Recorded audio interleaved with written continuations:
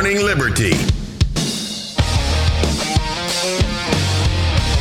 Well, what is going on, all of our liberty-loving friends? Welcome back to another fantastic episode of the Good Morning Liberty podcast. I'm one of the hosts here, Charles Chuck Thompson. With me, as always, the one who knows just about everything there is to know, Mr. Nathaniel Paul Thurston. Nate, what is today? Tired day. You know, you've got to get it you got to get your together, man. I'm working on it, man, but honestly, I'm going to have to take a nap first. I was telling everyone in the pre-show, all the people who are members. Is this the what not to do podcast? This is the what not to do. No, listen, this was unavoidable. There was no way I could get around it. I got in the car to go to the ER this morning for, life circumstances back at the homestead, and just didn't get any sleep. So I got about 2 hours, and then I was up for a few hours, and I got another hour and a half, and then I just started working on Liberty after that. Well, we all feel bad for you. I'm sure you do. The world cares about your problems. Honestly, I think the world should stop right now and just take a pause. And we should have a moment of silence for my tiredness. On a serious note, it's not a horrible thing to take a little bit of a break every now and then, because you can't, run yourself rampant forever. Yeah, I don't believe in the burnout theory. Oh, really? I don't. What's happening then? I'm tired. I'm not burned out on what I'm doing. Oh, I know that. Tired. But if you weren't burnt out a little bit on what you were doing, wouldn't the tired not even be in your mind? It's a mental condition, Charlie. I was listening to the Rogan podcast. There was one of his friends. This guy runs like 16 to 24 miles every single day. Like, he never takes a break. 16 to 24 miles a day. It's too many miles. Yeah. And then he works for 8 hours. And then after that, he lifts weights. And I'm like, what the hell? No. I'm doing something wrong in my life if I can't do that. If that's wrong, then I want to be wrong. Okay. I'm not interested. That running just sounds terrible. It's awful. One of my least favorite things to do. I can't even watch Forrest Gump run. I hate it so much. People post their map on social media and stuff, I'm always like, yeah, good for you. It's something I don't have a desire to drive 24 miles. Like, most of the time.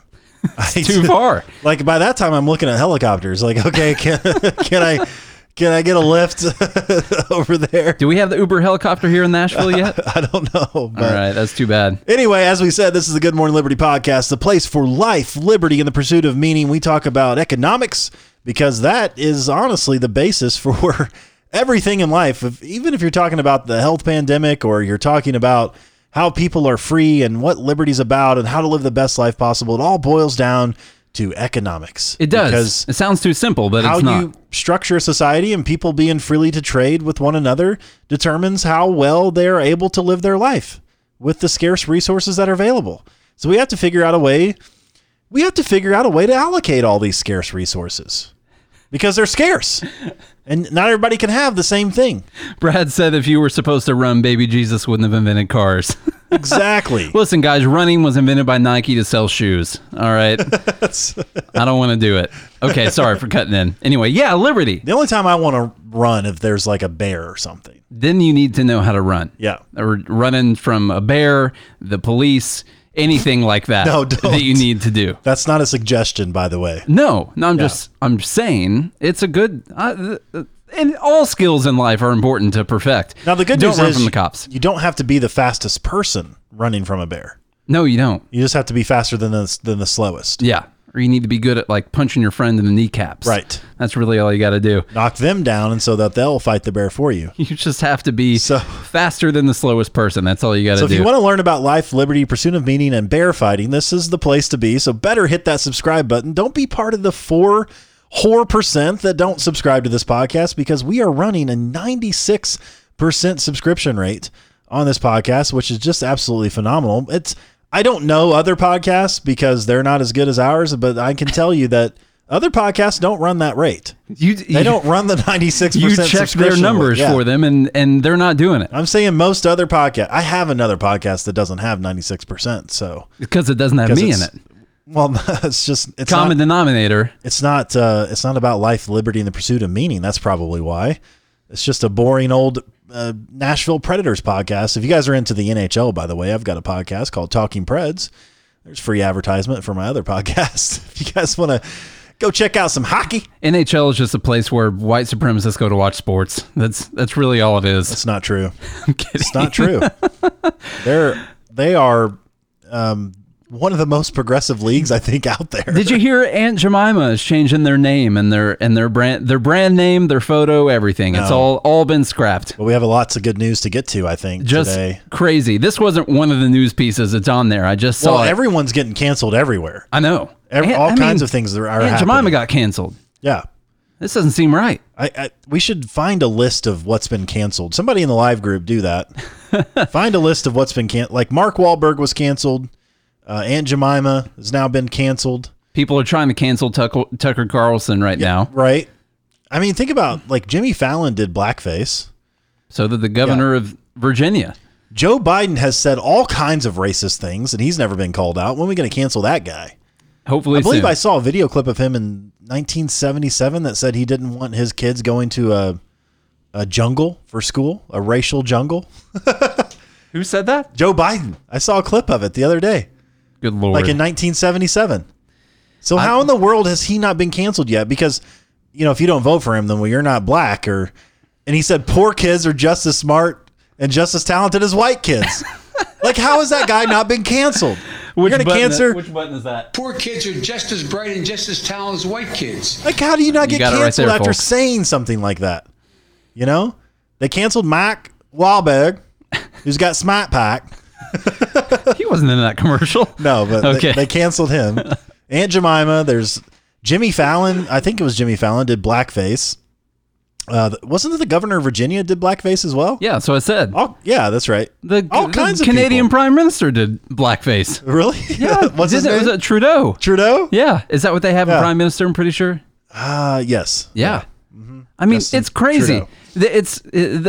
The hypocrisy is insane. Like, you can do whatever you want when it comes to people like Jimmy Fallon or Jimmy Kimmel or the governor of Virginia or the Canadian Prime Minister or Joe Biden. You can do whatever you want. Say whatever crazy thing you want. As long it doesn't as you're matter. on the right side of pushing the agenda. It just matters if you put hashtag BLM sometime on your timeline, or you put a black square or something like that, then you can do whatever you want. If you're someone who's pushing the correct narrative, then those things that you do are not racist. It's a complete, like I was saying the other day, it's not even a double standard anymore. It's a triple, quadruple, quintuplet standard that we're going through right now. That it's a mental gymnastics that honestly could be in the Olympics that's going on right now. Paula Deen was another one that got canceled like 10 years ago. She got canceled. Say Iron Man got canceled? What? Iron Man? I had heard that For they what? were transitioning Iron Man to not a rich white guy anymore, which doesn't make any sense because it takes a lot of money to make all of that stuff. You know, I mean, you're just going to have a lot of money. And the same goes with Batman and all that. I mean, because what I saw was it was going to be like a college student or something that was going to be Iron Man. I mean, you would have to be inheriting all of that stuff because, I mean, Tony Stark's got a lot of money. What was that one movie where who's the guy that played Tony Stark? What's his name? The guy who played Tony Stark? Oh, he was saying that Robert Downey Thunder. Jr. did. That's what he's saying. That's what I was going to say. Yes. We all agree that was funny, though. I mean, I don't really think. And all the jokes were like black jokes. The whole movie was I know the whole movie.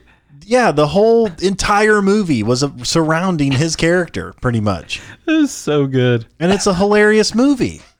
And, I like comedians like Dave Chappelle. Yeah. Dave Chappelle, who like takes these jokes and he's like, it's comedy. Like, shut the F up. It's comedy. And so anyway, canceling all these people, who cares? But anyway, it's time to get to the news. I'm going to cut Nate off this time. He's not going to introduce it. And I don't care if he's got anything to say because I got to dive into real socialism here. So I wouldn't say it's real socialism. This is Venezuela we're talking about. Yeah, this is apparently the dictatorship that took over the beautiful socialism that they had. So you can't blame it on socialism itself. You have to blame it on the tyrant. It's the person that is bad, not the idea. Yeah. So here you go. Out of ABC, Venezuela court orders Venezuela court orders takeover of two major political parties. So out of Caracas, Venezuela's Supreme Court, loyal to President Nicolas Maduro, I'm sure they're just there interpreting the Venezuelan Constitution. I'm sure that's what they do. On Tuesday, they ordered the takeover of two influential political parties opposed to the socialist government ahead of parliamentary elections expected this year. The court suspended and replaced the board of directors for the Justice First Party a day after the same move against the Democratic Action, one of the nation's oldest and largest parties. It was part of a necessary restructuring process, the court said in rulings posted on Facebook. God. Posted on Facebook. No legal action was taken, however, against Popular Will, the party of opposition leader Juan, how do you say his name? Guaido, who seeks to oust Maduro with backing from the U.S. and nearly 60 other nations. He's not going to win, by the way. No. I'm calling that now. He's more likely to show up in a tragic car accident than he is to actually win this election. Exactly. The political coalition opposed to the Maduro's ruling United Socialist Party of Venezuela, they just have such great names always. It's like, how could I? There's no way I could be bad because I'm leading the United Socialist Party of Venezuela. It's united. It's united. There's no way anything bad could happen. It's made up of more than a dozen parties. This attempt to divide them won't succeed, Guaido said. Guaido, I think. Guaido. On the contrary, these actions strengthen us, he said. The dictatorship is going to fall and the republic is going to be reborn.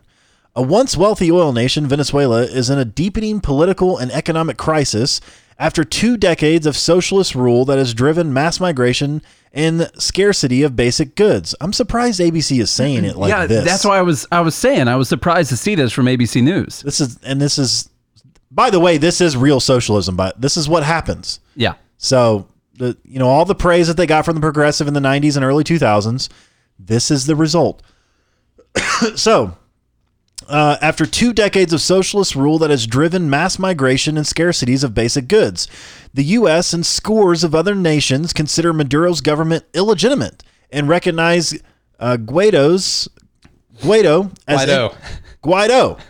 as interim president, a position he claims as head of the National Assembly. Maduro on state TV. I just love state TV. It's my favorite thing to watch. CNN? Yeah. Accused opposition parties, which have controlled the National Assembly for the last 5 years, of robbing Venezuela of its wealth and plotting a foreign invasion aimed at ending his socialist government. How is it his? I don't know. This is so crazy. And who's actually robbing Venezuela of its wealth? Do you think Maduro's not eating lobsters? Oh, he's definitely having some lobsters. You think Chavez's daughter isn't worth $2 billion? Because she is. Go check it out. The National Assembly is the only branch of government Maduro doesn't control. That will change with the next election, he said. Finally. Now we're getting to the real socialism here. That's why he hasn't been able to institute the proper policies, probably. Right, because of this opposition. There's an opposition group. It's called the National Assembly and the CIA. The elected National Assembly. Yeah. The elected by the people. There's a bunch of bad people who oppose the socialist utopia. So Maduro says here, quote, "People of Venezuela, the hour is drawing near." He said this in Spanish, but they translated it for me. He said, "People of Venezuela, the hour is drawing near. The day is drawing near. The moment is drawing near. Everything's drawing near to Maduro. With the popular vote, we are going to remove them from the National Assembly. We are going to take them out." They're there from the popular vote. How are you going to replace them? I mean, maybe it's just the same as saying that you're going to stop the Republicans from controlling the Senate or something like that. Yeah, well, that's just, of course it is. Same thing. Only, we're not going to line up all the Republicans and put them in jail or anything like that. Not yet. We're just going to forget to count a few votes, probably. Among Justice... He'll be pushing for mail-in voting here soon. Yes. Among Justice First's most notable members is Enrique Capriles, who lost Good job. That's pretty good. Who lost the presidency race to Hugo Chavez in 2012 and again the next year after Chavez's death in a contest against Maduro. Officials then banned Capriles from politics for 15 years. Although he remains an important player behind the scenes. He lost. Yes. He lost 2 elections, so they banned him from politics for 15 years. You, Caprillas, are a loser. This just in, the NFL's banned the Cleveland Browns. They're not allowed to play anymore. But they're going to be important players behind the scenes. The court day says days earlier seated a new elections council. Well, imagine. Well, look, these votes are going to be obviously counted correctly because the court, they seated a new elections council ahead of the vote expected this year in a battle for control of the National Assembly. That's how they're going to win it by popular vote, by the way. If this doesn't paint a perfect freaking picture, I don't know what does. It's like I shouldn't have to read anything else.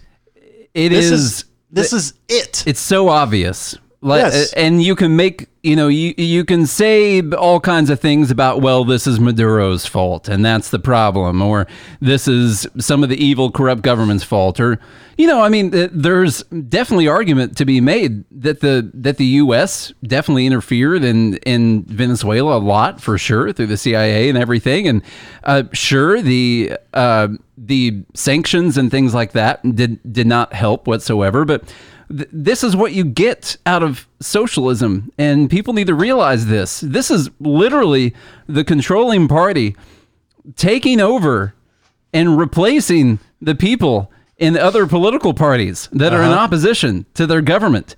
And this is what happens. It doesn't matter if you like Chavez, my leftist communist uncle. It doesn't matter if Chavez was amazing. He's dead. All right, but guess what remains? His power. His power still remains afterwards. That's always the question I have for any type of Bernie Sanders supporter that I run into. And yes, they may not have wanted a tyrant and a dictator, but the power structure of socialism, the way that it has to be instituted, sets up the perfect scenario for a tyrant to come in and do all these things like reseat an election committee and appoint judges that are behind him and all the crazy power structures that exist. It just sets it up for a perfect tyrant to come in. I like what Josh said here. He said about Caprillas, he said, it'll be announced that he has information leading to the arrest of Hillary Clinton. So just one other thing on this. This isn't just socialism. What we're making the argument against really is the government power. The U.S. has been going through this as well, where everyone is okay with their guy having power. Yes. And then the next person has the same power, plus they add on more power. And then all those people are okay with their person having that power. People who supported George Bush were totally fine with Bush having that power.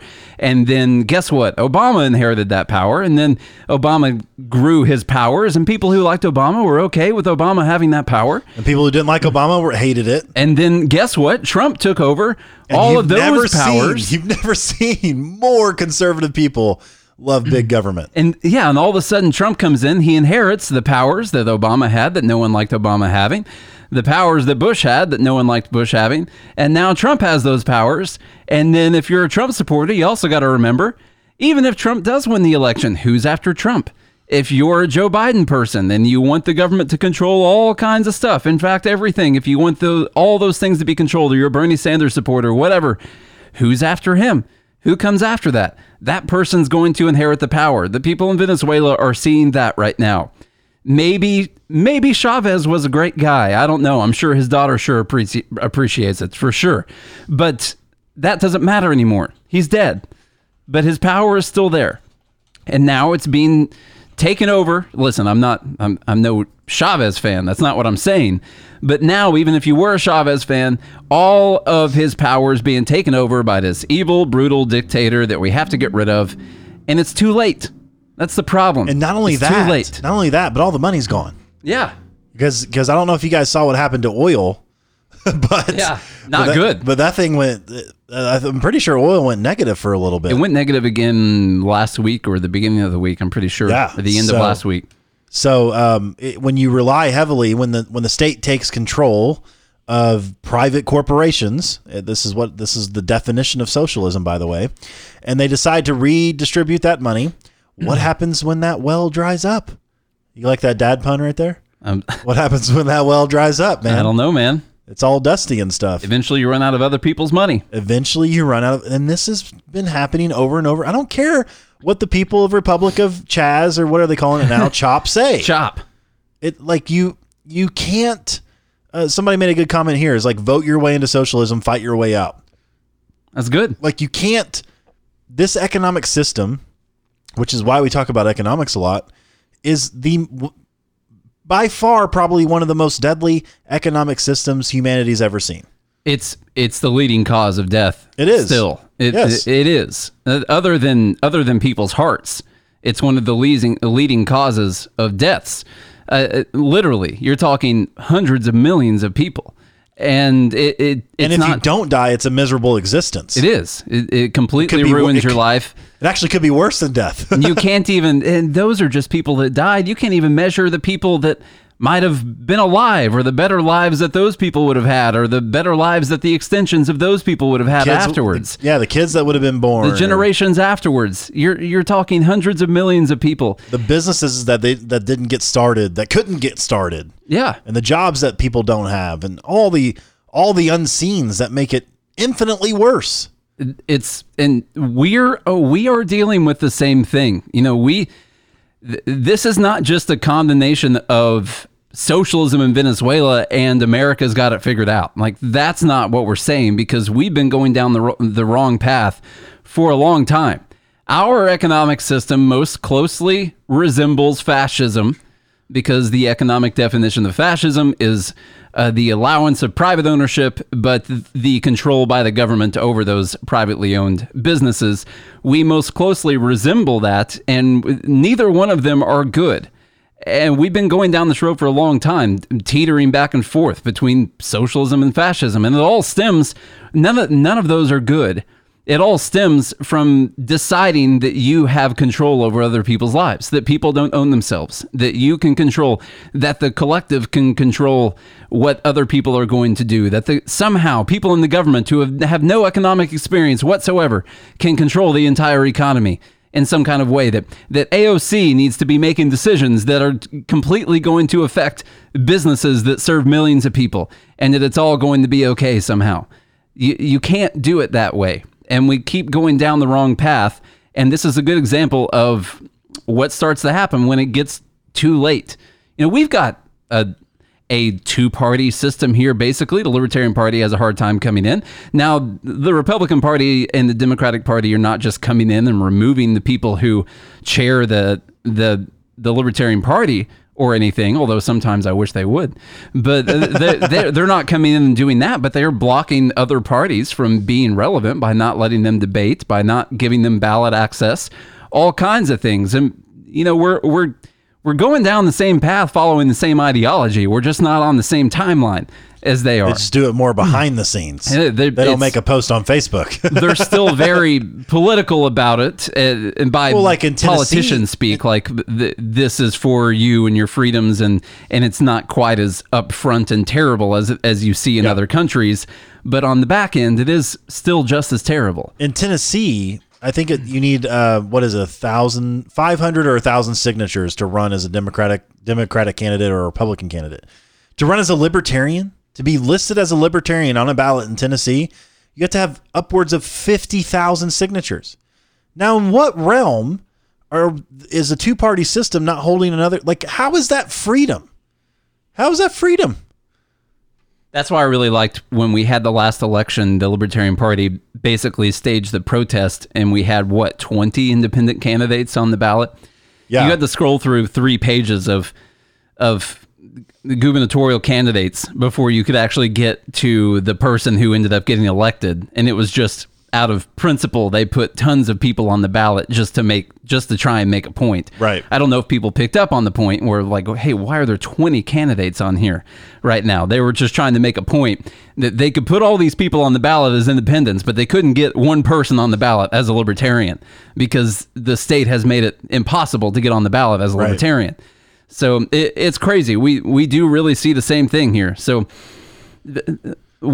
if this is not a great example and a great talking point for people who are in support of socialism, if it's not a great talking point against that, then I don't know what else really is going to be. If an economic collapse, if a total economic collapse, and the things you've seen out of Venezuela, and now coming up on an election, them seizing control over opposition political parties, are not little writings on the wall that you're going to pay attention to and think, well, maybe this system is not so great because bad people can get in power, then I don't know if there's any hope for people figuring it out. And so you guys know, this is the moral argument. It's the moral argument because we actually care about poor people.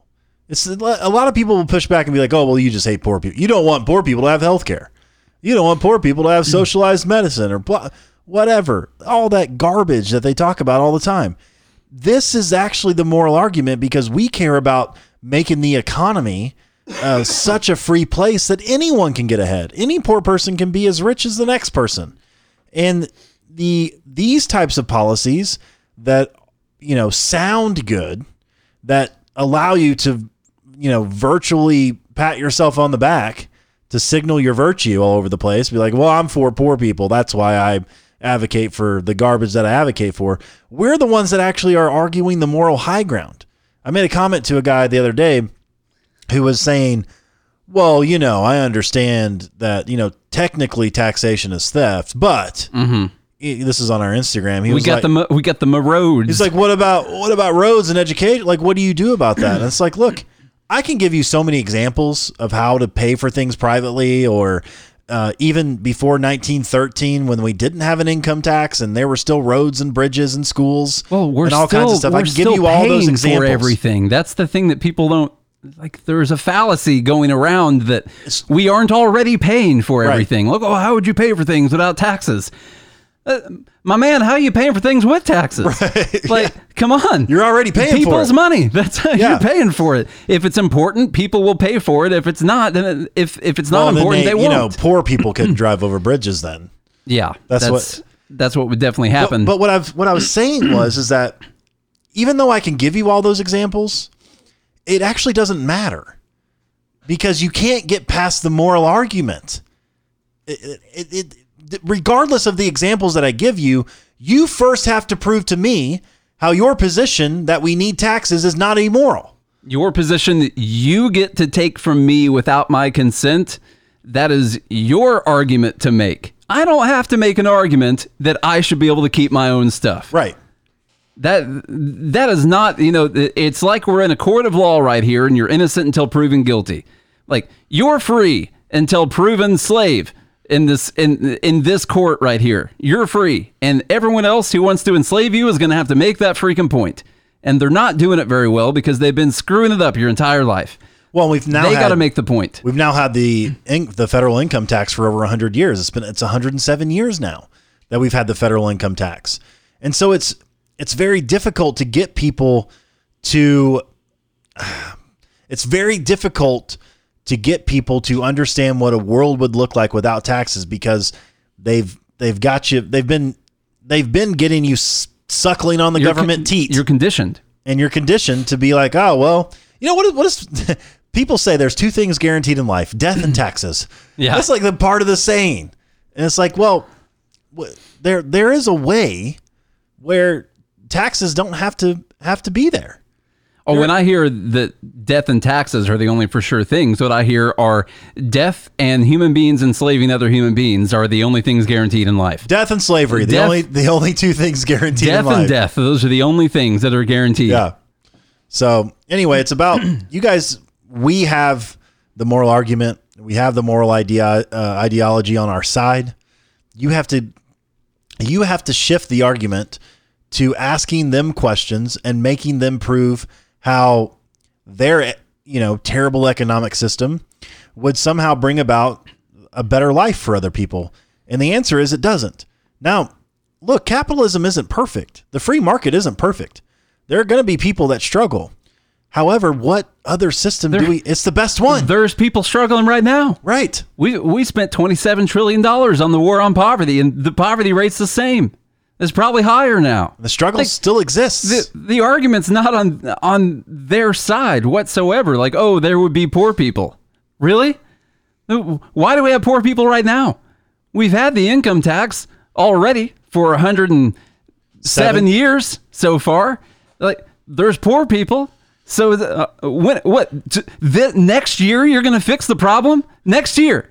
You're telling me it took 107 years for this to be a failure, but when you get in office, this is the year where it all turns around and taxation finally stops people from being in poverty. It's the same thing with the racial injustice and all that. It's like, but Joe Biden, you've been in office for 36 years. Because you become president, now it's going to be fixed. Like this, it's the definition of insanity, right? We keep trying the same things over and over and over again, and we get the same result. But we're expecting something different. That's what it is. You do the same things over and over and over again and expecting a different result. And the truth of the matter is that number one, you have to start with the presupposition that inequality will always exist. There will always be a bottom 10% because it's the bottom 10%. But the goal is to bring the bottom 10% up to a level standard of living that isn't a miserable existence. And you know what? In large part, on the optimistic side of me is like, we've done that. Like, poor people today have it way better than the richest people ever did 100 years ago. Like, the system works. It's not the best. It's not perfect because it'll never be perfect. So you have to start there. You have to start with the understanding that no system will ever be perfect. Human beings are not perfect. They lie, they steal, they cheat, they do all kinds of messed up things because we're just a bunch of dumb chimpanzees running around, not understanding what we're doing. Harry, you're still getting the live stream, by the way? Yeah, I'm still getting it. Okay. We don't understand ourselves, let alone hardly anyone else. So anyway, that's really all I've got to say about that. And I think it's probably time to move on, but really we could do the entire podcast there. And it's very frustrating sometimes getting on the microphone and essentially repeating ourselves. And it's the message that why do we have to scream it from the rooftops? A lot of times I get so frustrated of how is this hard to understand? How is this hard to understand at all? Like, you don't have a right to take things from people. You don't have a right to kill people. Like, it's the very basic things. Like, who was that guy? Was it Matt Kibbe that wrote the book, Don't Hurt People, Don't Take Their Stuff? It's so simple. It's so simple that a third grader can do it. In fact, we teach our kids, hey, don't hurt people and don't take their stuff, and you should share. That's what charity is, by the way. You share. We talked about it on the episode yesterday. It was, the UK relies on 60% of their income for cancer research as charity.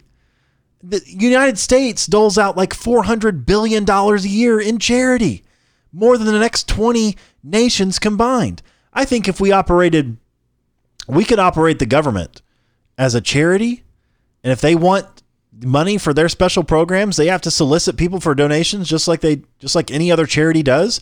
You don't think people would donate for poor people's health care? They already do anyway. It would through other things. It would be done more efficiently anyway. I mean, because people would only donate if people were doing a good job at distributing the resources. And if you did a bad job, then people would stop donating towards it. And they would donate to a competing charity that's doing a better job. And then you would start a charity that was doing a better job. And then you would be able to run that charity and distribute the money really efficiently. And the money would naturally flow towards things that were actually distributing the money efficiently.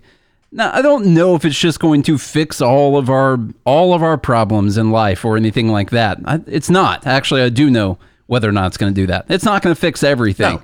But holding people accountable for where the money is actually going would do a heck of a lot for actually fixing this problem. Sorry, I was trying to go through some of this live thing. I lost the live group where it's my ability to control the stream, and I don't want to lose the ability to be in control. Is really what's going on. Well, that's fine because I went on a tear. Good, and it was quality. It was a quality tear for sure. Yeah, quality tear. All right, so I'm going to jump down to because we're already into this, and my brain is shut down for the day. So I'm sorry. Get it together, Nate. I'm trying. There are people counting on us out there. I'm trying to get it together right now. Okay, so this is crazy. From money.com, some Americans are getting bonuses to give up their unemployment benefits and return to work. So this is a thing.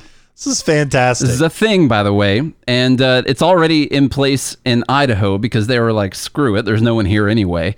But they are talking about expanding that over the country. In fact, the National Economic Council Director, Larry Kudlow, is talking about how this is a great policy for the federal government to go ahead and institute.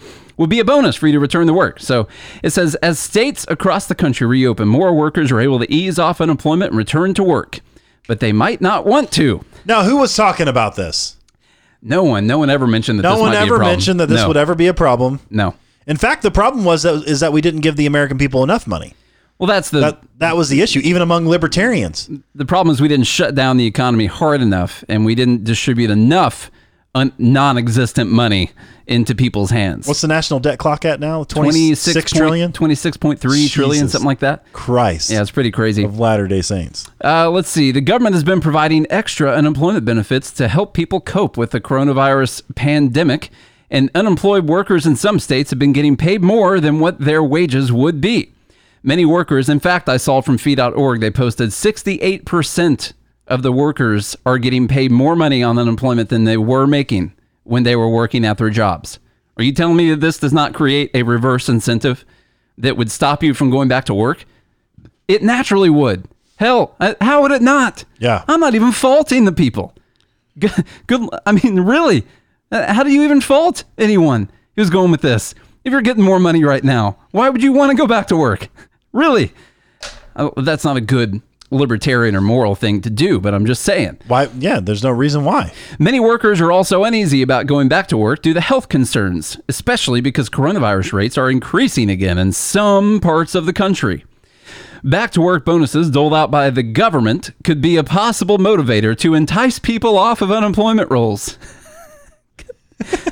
Oh my God. At least one state so far, Idaho, announced it will be giving one-time payments to people who leave unemployment and get back to work this summer. And the concept could spread nationally. This is a disease that is going to be widespread and rampant across the country. Let me tell you what. The Trump administration is considering a measure that would pay a bonus for returning to work. National Economic Council Director Larry Kudlow said on CNN Sunday, "It will create an incentive to work," Kudlow said. It will create an incentive to work. Do you know what else would create an incentive to work? Maybe needing money. Yeah. And only being able to get money if you were providing value to other like people. Your back's up against the wall and you've got some bills to pay. You got some mouths to feed. Yeah. That's a pretty good incentive. That's an incentive to go to work where you're like, hey, I'm going to, I need a lot of value for my life. You know what I'm going to do is I'm going to go out and I'm going to produce value for other people for their lives. And then I can receive a representation of that value back from those people. And then we'll all be in a nice moral standing with each other in free trade. No, what we need to do is pay you an extra bonus to stop taking unemployment. That's what you should do. How about you end the unemployment checks? Maybe that could, I don't know, possibly help. Employment subsidies like this are not unusual in other countries when unemployment rises.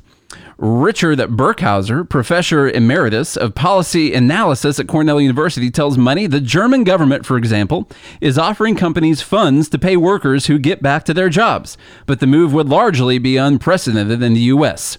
Now, we've talked about this before, but realize what they just said and how different that is and how that would be portrayed here in the U.S. The German government is offering companies funds to pay workers who get back to their jobs. Corporate bailouts is also what that would be portrayed as in the U.S. That is a corporate bailout. That is what I believe Sweden did. That's what a lot of the Nordic countries did. Was the money? The reason they've been able to maintain a 4% unemployment rate is because the government gave a bunch of money to the companies so they would keep people on their payrolls. And that would be just portrayed like crazy as a corporate bailout because the money goes to the companies and then the companies have to use the money to pay their workers. Even libertarians across the world will be upset about that. I know. And listen, They'd be madder than the Asian hornets trying to murder people. Those are some pretty gall-darn mad Asian hornets. What happened to those murder hornets? I think was it ENOB came up with a vaccine for the murder hornets, I think is what Maybe. happened. Or- Everyone got vaccinated from it, I think, and they died out. Orkin was out spraying around Terminix. This was all a plan by Orkin, the whole murder hornet thing. That's what it was.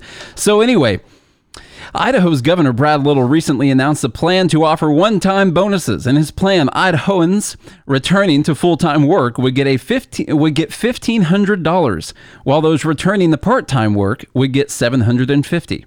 They would receive the money after returning to the workplace.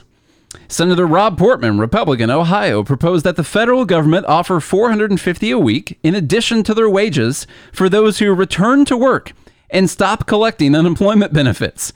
Separately, I mean, we're already talking about you lost your employment and you're getting $600 a week plus normal unemployment. But what they're talking about is people going back to work and getting $450 extra a week is what that is. I mean, What if you just stayed at work? That is an insane idea. What? How racist are you? I mean, stay at work? Yeah. Come on. That's if you- ridiculous. What if you just kept working? Like you let businesses stay open? Yeah. Like, what if that? Do you get any bonuses for that? I'm not even going to tell my grandma you said that, man, because you don't care about her life whatsoever. And that is just clearly honest by those falsehoods that you're spewing here on the GML podcast. Yeah. Fake news, Chuck. Separately, Kevin Brady, Republican Texas, proposed a $1,200 bump once they find a job. Both measures are only proposals at this time, and they would just last only until July 31st. Kudlow said on CNN that the extra $600 is, in effect, a disincentive for people to get back to work, and that while it might have worked for the first couple months, it'll end in late July. We're paying people not to work, Kudlow said. It's better than their salaries would get. Now, that's true. It came in with something that's actually true there at the end. This is a disincentive to work. It's an obvious disincentive to work. We talked about this. But, like, what are the other things you could call this? Because what you're essentially saying, I don't know what an hourly employee is going to be making, but you're going to be subsidizing the hourly employees that go back to work. Like, this is a minimum wage increase, is what it is. Right. Like that, it's the same. People don't really have any principles or logic or ability to really work this all the way down. But if you were to say guarantee that people made $20 an hour when they went back to work, people would be all up in arms about how crazy that is. And that's a minimum wage increase. And this is crazy. Mm-hmm. And no one has the money to do this. But if you're like, oh, well, go back to work at your normal rate and we'll pay you $450 extra on top of that. Everyone's like, oh, yeah, that sounds pretty good. No, it's the same thing. It's the same thing. The money doesn't exist. It does not exist. You want an incentive to go to work? Go to work, or you don't get to pay for any of your stuff and you don't get to keep any of your stuff because it's not yours because you didn't pay for it. Right. There's your incentive to go to work. All right. You don't need to add in any more money. If people want to make more money, then they need to go out and get better jobs. They need to go out and find a better way to make money. I realize not everyone's going to get a nice cush job, breaking down podcasts and stocks every day like I've got over here. But there's really no reason that you couldn't. That's really on you. But this whole idea is just, it's completely insane to me. That can anyone talk about the fact that we don't have any money for 2 seconds? Can you talk about the fact that we don't have any money? Well, I was just looking at the national debt clock. And so we're upwards of $26 trillion now of debt, 26.1 trillion. The debt per citizen is up to $79,000. It's 80 grand per citizen now, $210,000 per taxpayer. Good Lord. Yeah. Do you want to know what the federal debt to GDP ratio is right now? No, I don't. 131%. It's pretty bad. That's the worst it's ever been. Now, that's no China bad or anything like that, but it's pretty bad. 131% the debt to GDP ratio. I don't know about looks that. like an over borrow. Yeah. Just compared. Just a little bit. Now, listen, after careful thought on this, I've actually decided that I was wrong on my position. I think this is a good idea, to tell you the truth. As Jeff said, if this goes through, then we should lay me off and then hire me back. That way I can get that $1,200 bonus for going back to work. A little extra trading money. Guys, I think I was wrong about my position on this. Yeah. Just so everyone knows. Are you going to apologize? No, I've never apologized. I want you to issue an apology on I Twitter. specifically will not apologize if someone's asking me to apologize. You want me to fire you on the podcast? Due to a binding stipulation in my brain that says I don't apologize when someone asks me to, I cannot say sorry. I'm sorry. Do you want to be fired? Wait, you didn't ask me to say sorry, so that's why it was okay for me to say that. Do you want to be fired on the podcast? And then if you come back to work, ultimately, if you end up... I can't be fired because the union just won't have it. So there's no way that could actually happen. The union of one? Yeah, Did you talk? this is a union Like, job. look, I talked to myself. And as union president and employee, Listen, I've decided. I've organized, okay? And I'm in high demand, Yeah. all right? I've organized all versions of Nate that are Listen, available. All of us are going to quit, Yeah. okay? Actually, there's going to be some type of a discrimination lawsuit, more than likely, because of my... you don't like Asians. Are you going to protest outside my house? You think I was doing this morning when I didn't show up until 7:20? Holding a sign. You're holding us. I just didn't look out my front door. I still got someone out there spinning a sign right now. And a whole bunch of people backing him up. Yeah. All right, man. Tell me about Google banning Zero Hedge. You want your job back? I never lost it because I had a right to it. Oh, okay. Yeah. Good. You can't lose it if you have a right to it. And What I are we have a going right on to? it. Google? Yeah, tell me about Google banning Zero Hedge. This is frustrating. Hey, listen, they're a private company. They can do whatever they want. Yeah. But this was totally frustrating. So this coming out of NBC News. It's not a Zero Hedge article, obviously. So Google bans website Zero Hedge from its ad platform over comments on protest articles. So Google has banned Zero Hedge, and NBC classifies it as a far-right website that often traffics in conspiracy theories from its advertising platform over policy violations found in the comment section of stories about recent Black Lives Matter protests. Google also issued a warning on Tuesday to The Federalist over comments on articles related to recent posts. A Google spokesperson said in an email on Monday that it demonetized the websites after determining they violated its policies on content related to race. Jesus, are we going to get banned? I don't know. We do have Google ads running on the website and everything, but it's pretty crazy because they were banned based on comments that other people were making. That's what we're going to get to here in a second. Crazy. So, quote, we have a strict publisher policies that govern the content ads can run on and explicitly prohibit derogatory content that promotes hatred, intolerance, violence, or discrimination based on race from monetizing, the spokesperson wrote. When a page or site violates our policies, we take action. In this case, we removed both sites' ability to monetize with Google. After publication of this story, Google backtracked Tuesday, clarifying that the Federalist had been warned about policy violations, but still had time to address them. It now has 3 days to remove the violations before a ban goes into effect. On Wednesday morning, Google said the Federalist had removed the comments that violated its policies and that it would take no further action. Google notified Zero Hedge of the policy violations last week and banned the website from its ad platform. Google's ban comes after the company was notified of research from the Center for Countering Digital Hate. Jesus. There's a center for everything. The Center for Countering Digital Hate, CCDH, a British nonprofit that combats online hate and misinformation. They found that 10 U.S.-based websites have published what they say are racist articles about the protest and projected that the websites would make millions of dollars through Google ads.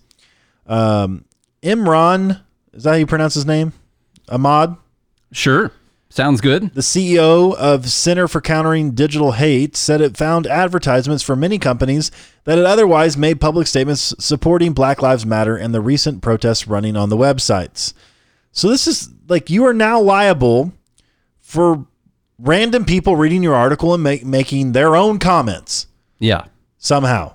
Now, on one standpoint, what I would understand is if individual businesses decided that they were not going to run ads on those websites because they didn't want to be associated with the comments from people on the website. Right. And so they don't want to have their ad next to a comment that's saying whatever kinds of... I mean, listen, people online are disgusting. We've had some crazy, disgusting...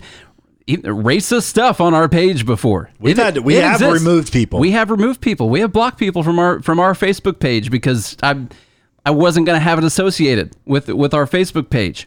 So this exists, but what I don't understand is, listen, you can go on the Google ad platform. I could do it right now. And you can choose what businesses you want to have represented in your ads. As a business, you can choose where you are or are not going to have your ads placed. The businesses could make this decision. The website can make this decision.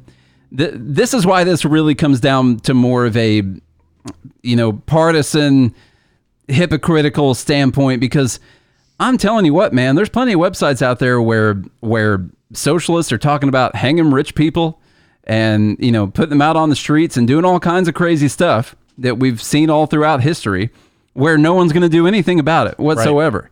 And so right now we're only worried about one kind of hate, which we should be worried about hate towards people. That's a good thing to be worried about.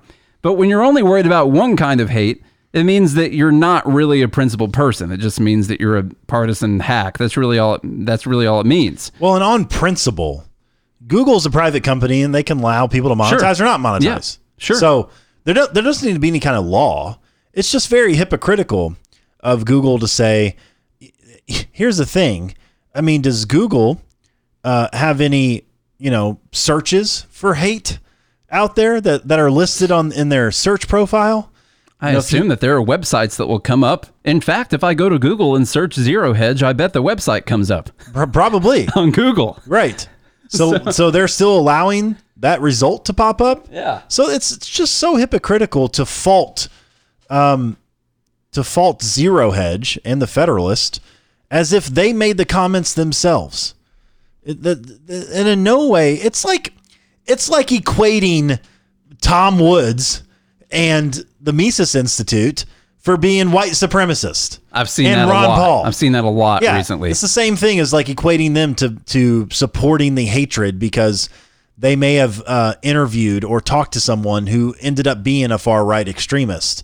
They don't condone that violence or racism in any way. Tom Woods is one of the best people who's done so much for the liberty movement, and to chastise him as somebody who's associated with far-right skinheads, to associate him with somebody like that is just, what do you call it? It's intellectually dishonest. Well, not only that, but it's also it's just so far out there. It's such a stretch of the imagination that it's you can't even take that person seriously anymore. Jim says we're only looking for approved hate. Now, hate the right way or else. Right. And that's what you're seeing. I mean, you're telling me that you just have to hate people for the right reasons. How many people are out there talking about how terrible and disgusting white people in general are right now? I've never done anything bad towards anyone that was another race because of their race or anything like that. How many people are out there speaking hate towards me for no reason whatsoever other than I want everyone to be free, that are speaking hate against me every single day? Hey, remember that one time when the guy told you that there's no way you grew up poor in a trailer because I remember it. If you had, then you would have socialist views, basically. Yeah. There's no way I would have the views I have if I'd actually grown up poor. He said I was making up the fact that I'd grown up poor. It's like he said that's what all you guys say. Right. That's what he said to me. Right. And the thing about it is you have the chance to be successful. You have the liberty and the freedom. As messed up as America is, it's still the best place to make your dreams come true. That and Disney World. Yes. Which is in America. Or Disneyland. So either one. Yeah. California or Florida, whichever one you choose. And you get taxed less at Disney World than you do at Disneyland, from what I hear. From what, the word on the street. In California, Mickey walks up to you, and punches you in the face, and takes your wallet. But that doesn't happen down in Orlando. And then burns your car down. Yeah, for sure. In Orlando, Mickey doesn't do that. He just says, "Oh boy, oh boy, say, you want to come inside my playhouse?" Well, all right. That's pretty good, man. You know how much Mickey Mouse Clubhouse I've watched in the last couple of years? It's everything when Parker comes home is Mickey Mouse. Well, I bet we could do the rest of the podcast in a Mickey Mouse voice, don't you think?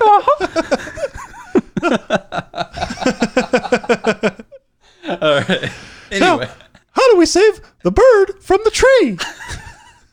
Well, all right.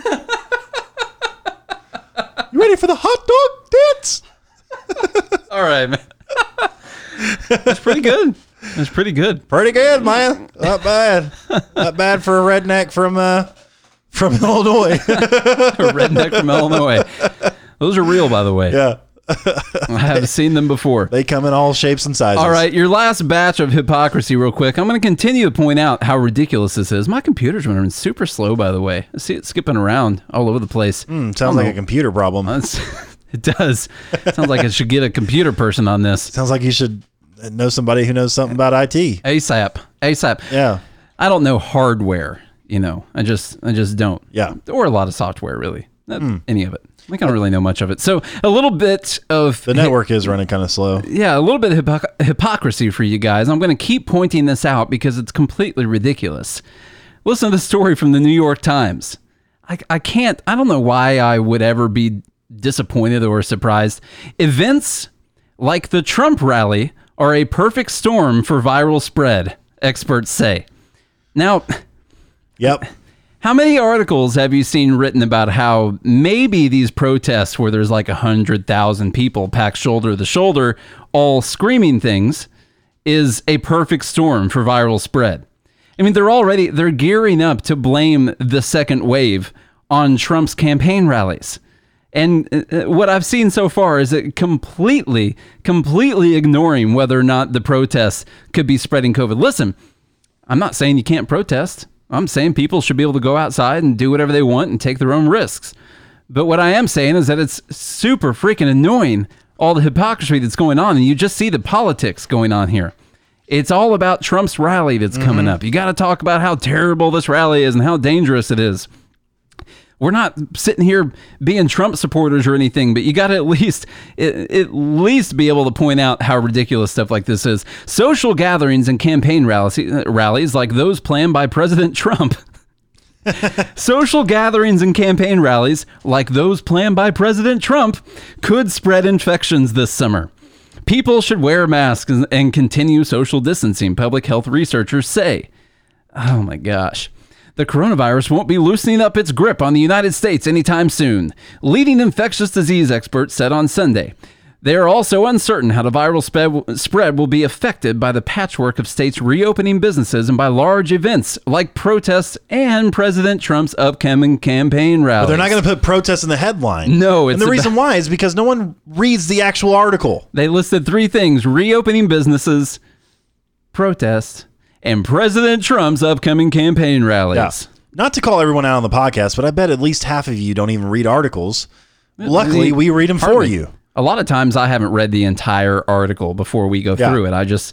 I know that the headline made the proper point. You at least always have to read the last paragraph. I always go to the last paragraph. Yes. So you read a couple paragraphs, go to the last one, because that's where the real info is. The real details are in the last paragraph. And they want their journalism to be honest. I think towards the end of this, you actually do get some of the real details towards the end of it about how many states are actually increasing in coronavirus cases. So, I bet you do. Quote, the virus is not going to rest until it... maybe we should give it like an unemployment check or something so it'll stay home. Until it infects about 60% to 70% of the population. Dr. Michael T. Osterholm said, the director of the Center for Infectious Disease Research and Policy at the University of Minnesota, said on Fox News Sunday. Which means regardless of what we do, it's going to have to infect 60 to 70% of the population. Which is what he goes in the same. Right now, experts have estimated that without a vaccine, about 70% of the population will need to be infected and develop immunity in order to stop the virus's spread, a concept called herd immunity. The number of confirmed American cases now exceeds 2 million, less than 1% of the U.S. population, according to Johns Hopkins COVID-19 dashboard and the CDC. Joseph Fair, virologist and epidemiologist who recently recovered from a serious bout of COVID-19, echoed that view on NBC's Meet the Press. Once it gets so ingrained in the population, this is a quote, there's not a point where we can come back from that other than having the vaccine in place, said Dr. Fair, who is a medical contributor to NBC News. Which, by the way, vaccines give you the virus. It's what a vaccine does. Well, they're not all just straight up virus anymore. A lot of them are, what do you call it, when it's synthetic. And not actual live virus. Well, they'll give you the same type of like protein structures of the virus makeup that will trigger the same type of antibodies to develop in your body. So what I was told, and of course they'll put like a human aborted fetus's foot in there and the whole foot. Yeah, all the mercury from all the thermometers you've ever found, just straight up in there. Yeah, formaldehyde and chlorine and autism. And salt and pepper for all kinds of stuff. Taste. Listen, guys, vaccines overall are a positive thing. That's why in our society. I'm being very facetious here. Okay. All right. I'm not an anti-vaxxer because, like, look, just real quick. Perhaps there are some things. Jeff says, and microchips. And microchips, yes. And the mark of the beast is inside the vaccine, okay? Yeah. Like, look, there might be some things that aren't necessarily good for you inside of vaccines. However, I'm a history buff. If you look throughout history, the upside to vaccines far outweigh the risks. It doesn't cause autism and all the garbage. So go down that rabbit hole if you want to. Maybe in rare cases. Yeah, possibly in rare cases. I don't think it's... Go down that rabbit hole if you so choose. If you do the numbers, vaccines are overall positive for the human race. Yes. I would say, I'm not a medical professional, but according to the TV movies I've seen, they seem to be pretty effective. Dr. Osterholm said that recent data show the rate of new cases has been level in 8 states, increasing in 22 states, and decreasing in the rest. Which is 20 Which states. is 20 states. So that's the important part I had to get to.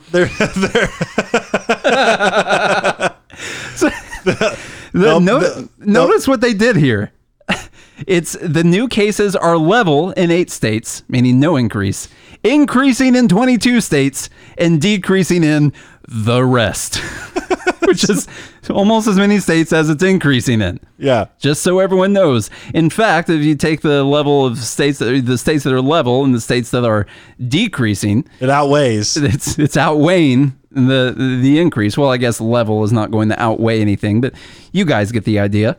Well, it's not increasing. It's at stasis. So the increase is not simply because of more widely available testing, the experts said, noting that an especially worrisome development is a rise in hospitalizations in several states. Now, we have been hearing down the pike here that there have been some increases in hospitalizations just from an insider knowledge that is in fact happening.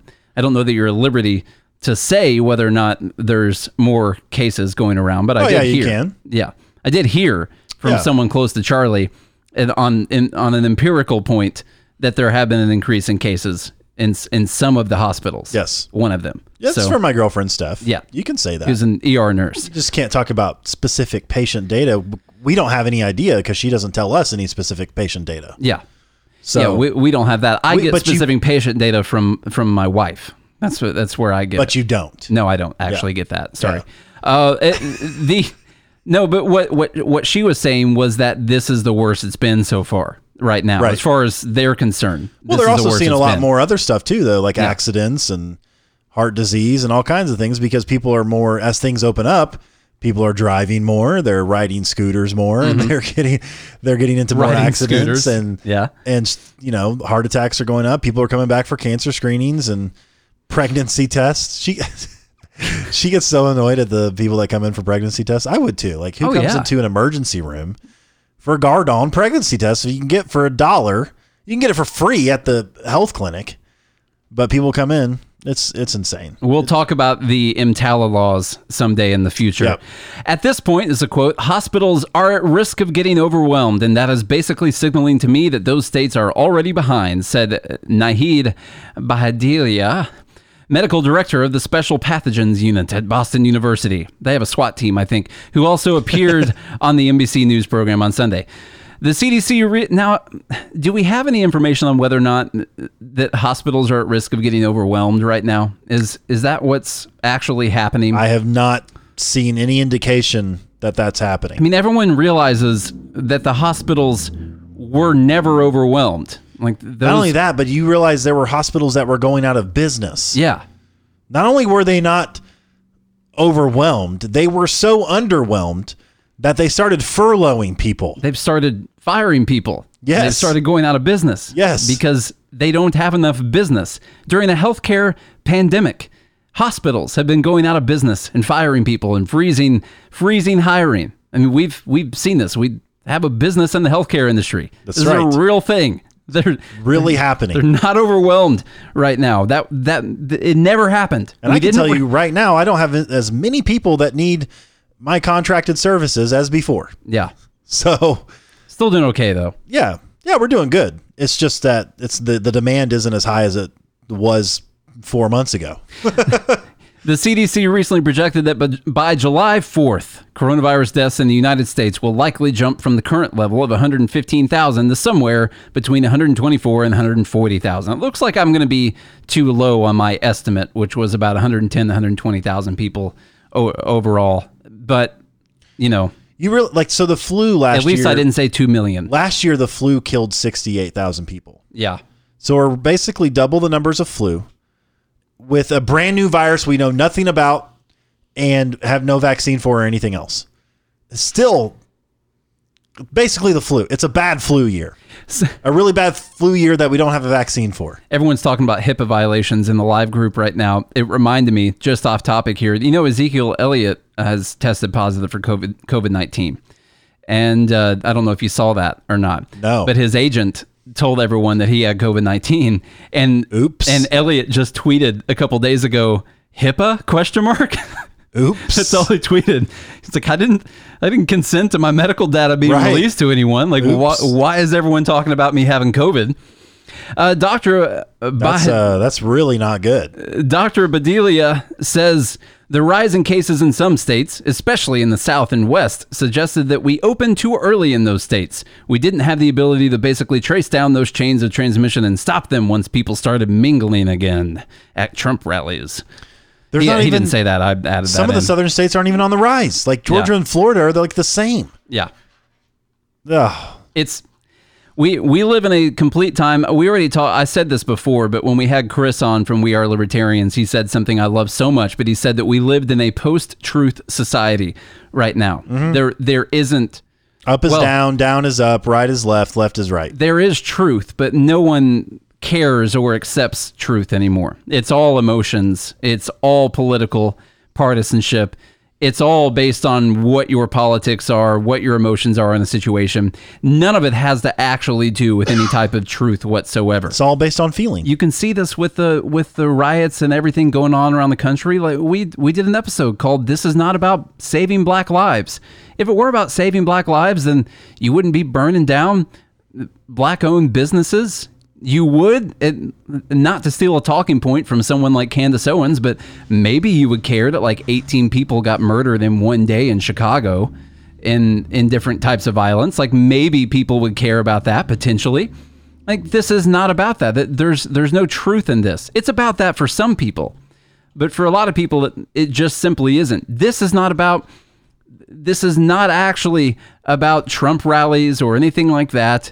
This isn't about people being worried about spreading the disease. This is about trying to make Trump sound as bad by talking about how the Trump rally is going to be a dangerous place for people to go, and Trump doesn't care about people's lives, and if people go there, then they're just throwing grandma off a cliff and all that. Like it has nothing to do with any type of truth behind anything. You know, if it had to do with truth, we'd talk about things like what we talked about yesterday, where they're talking about 34,000 excess deaths in the U.S. just from cancer this year because people not getting adequate treatment.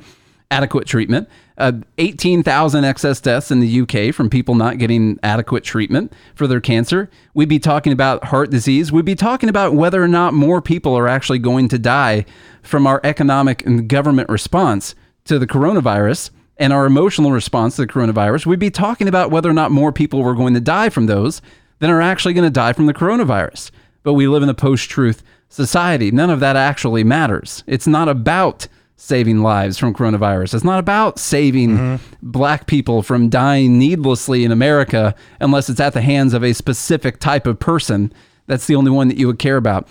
It's not about any of that. It's not about worrying about, comments and there being ads on certain websites that talk hateful towards certain groups of people. It's not about that, or you would be policing that all the time in all kinds of different websites. You wouldn't just be picking some kind of far right website out there. None of this has to do with actual truth. It all has to do with politics and emotions. That's all it is. Well, and it's a underlying seek to divide so that the agenda can be implemented. So the right people can have the power. Right.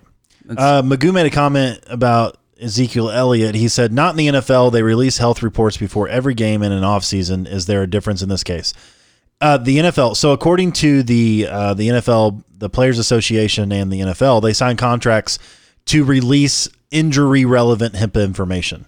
So the other information like, Tom Brady having the flu or Michael Jordan having the flu, those different types of illnesses that are not injury related can only be released at the discretion of the patient.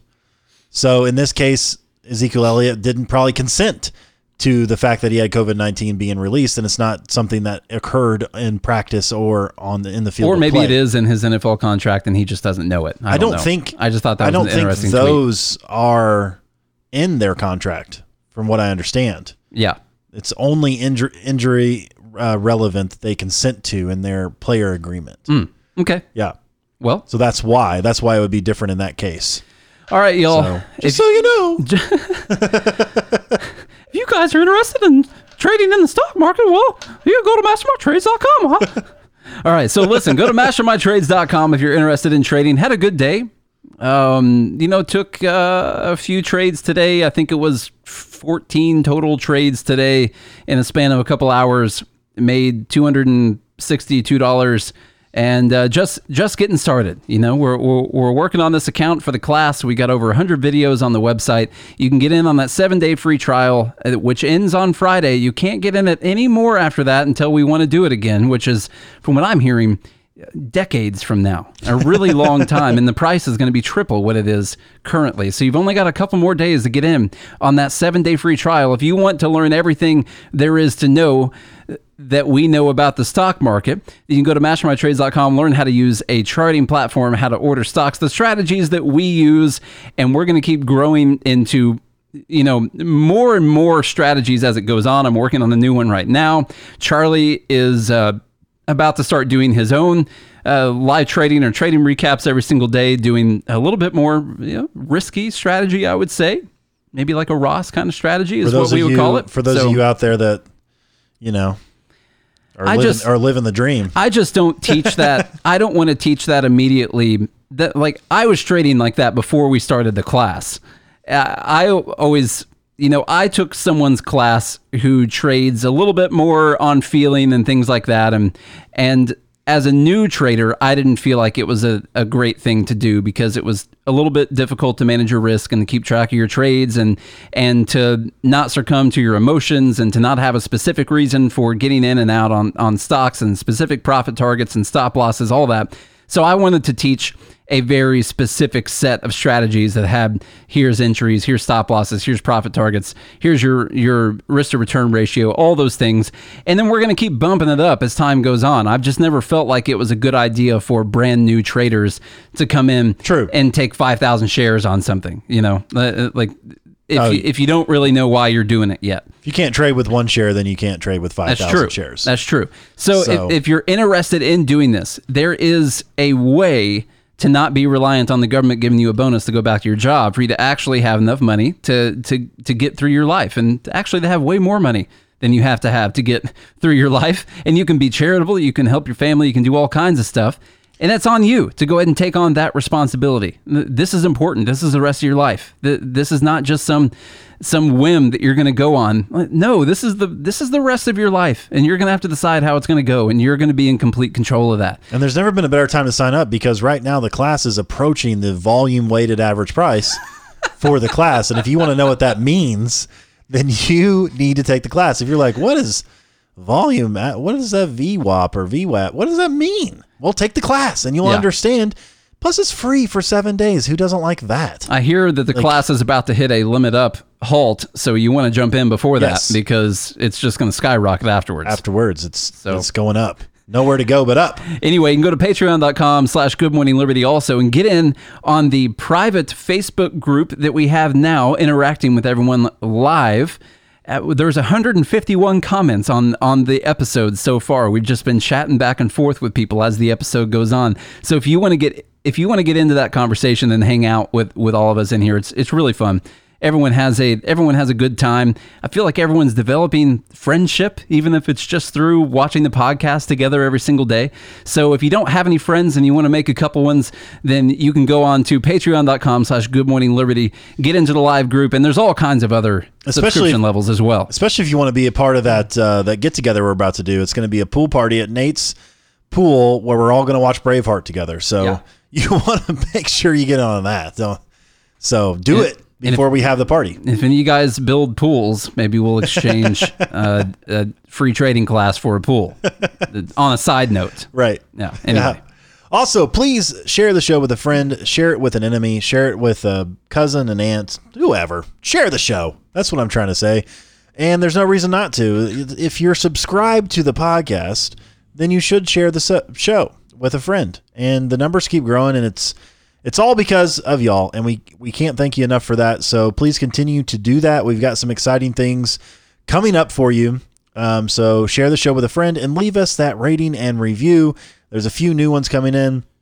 And so continue to do that. If you do all of it, and I mean all of it, then we might do our libertarian Mickey Mouse voices again tomorrow. Anyway, I hope you guys have a good day and a good morning, Liberty. Poor kids are just as smart and just as talented as white kids, huh?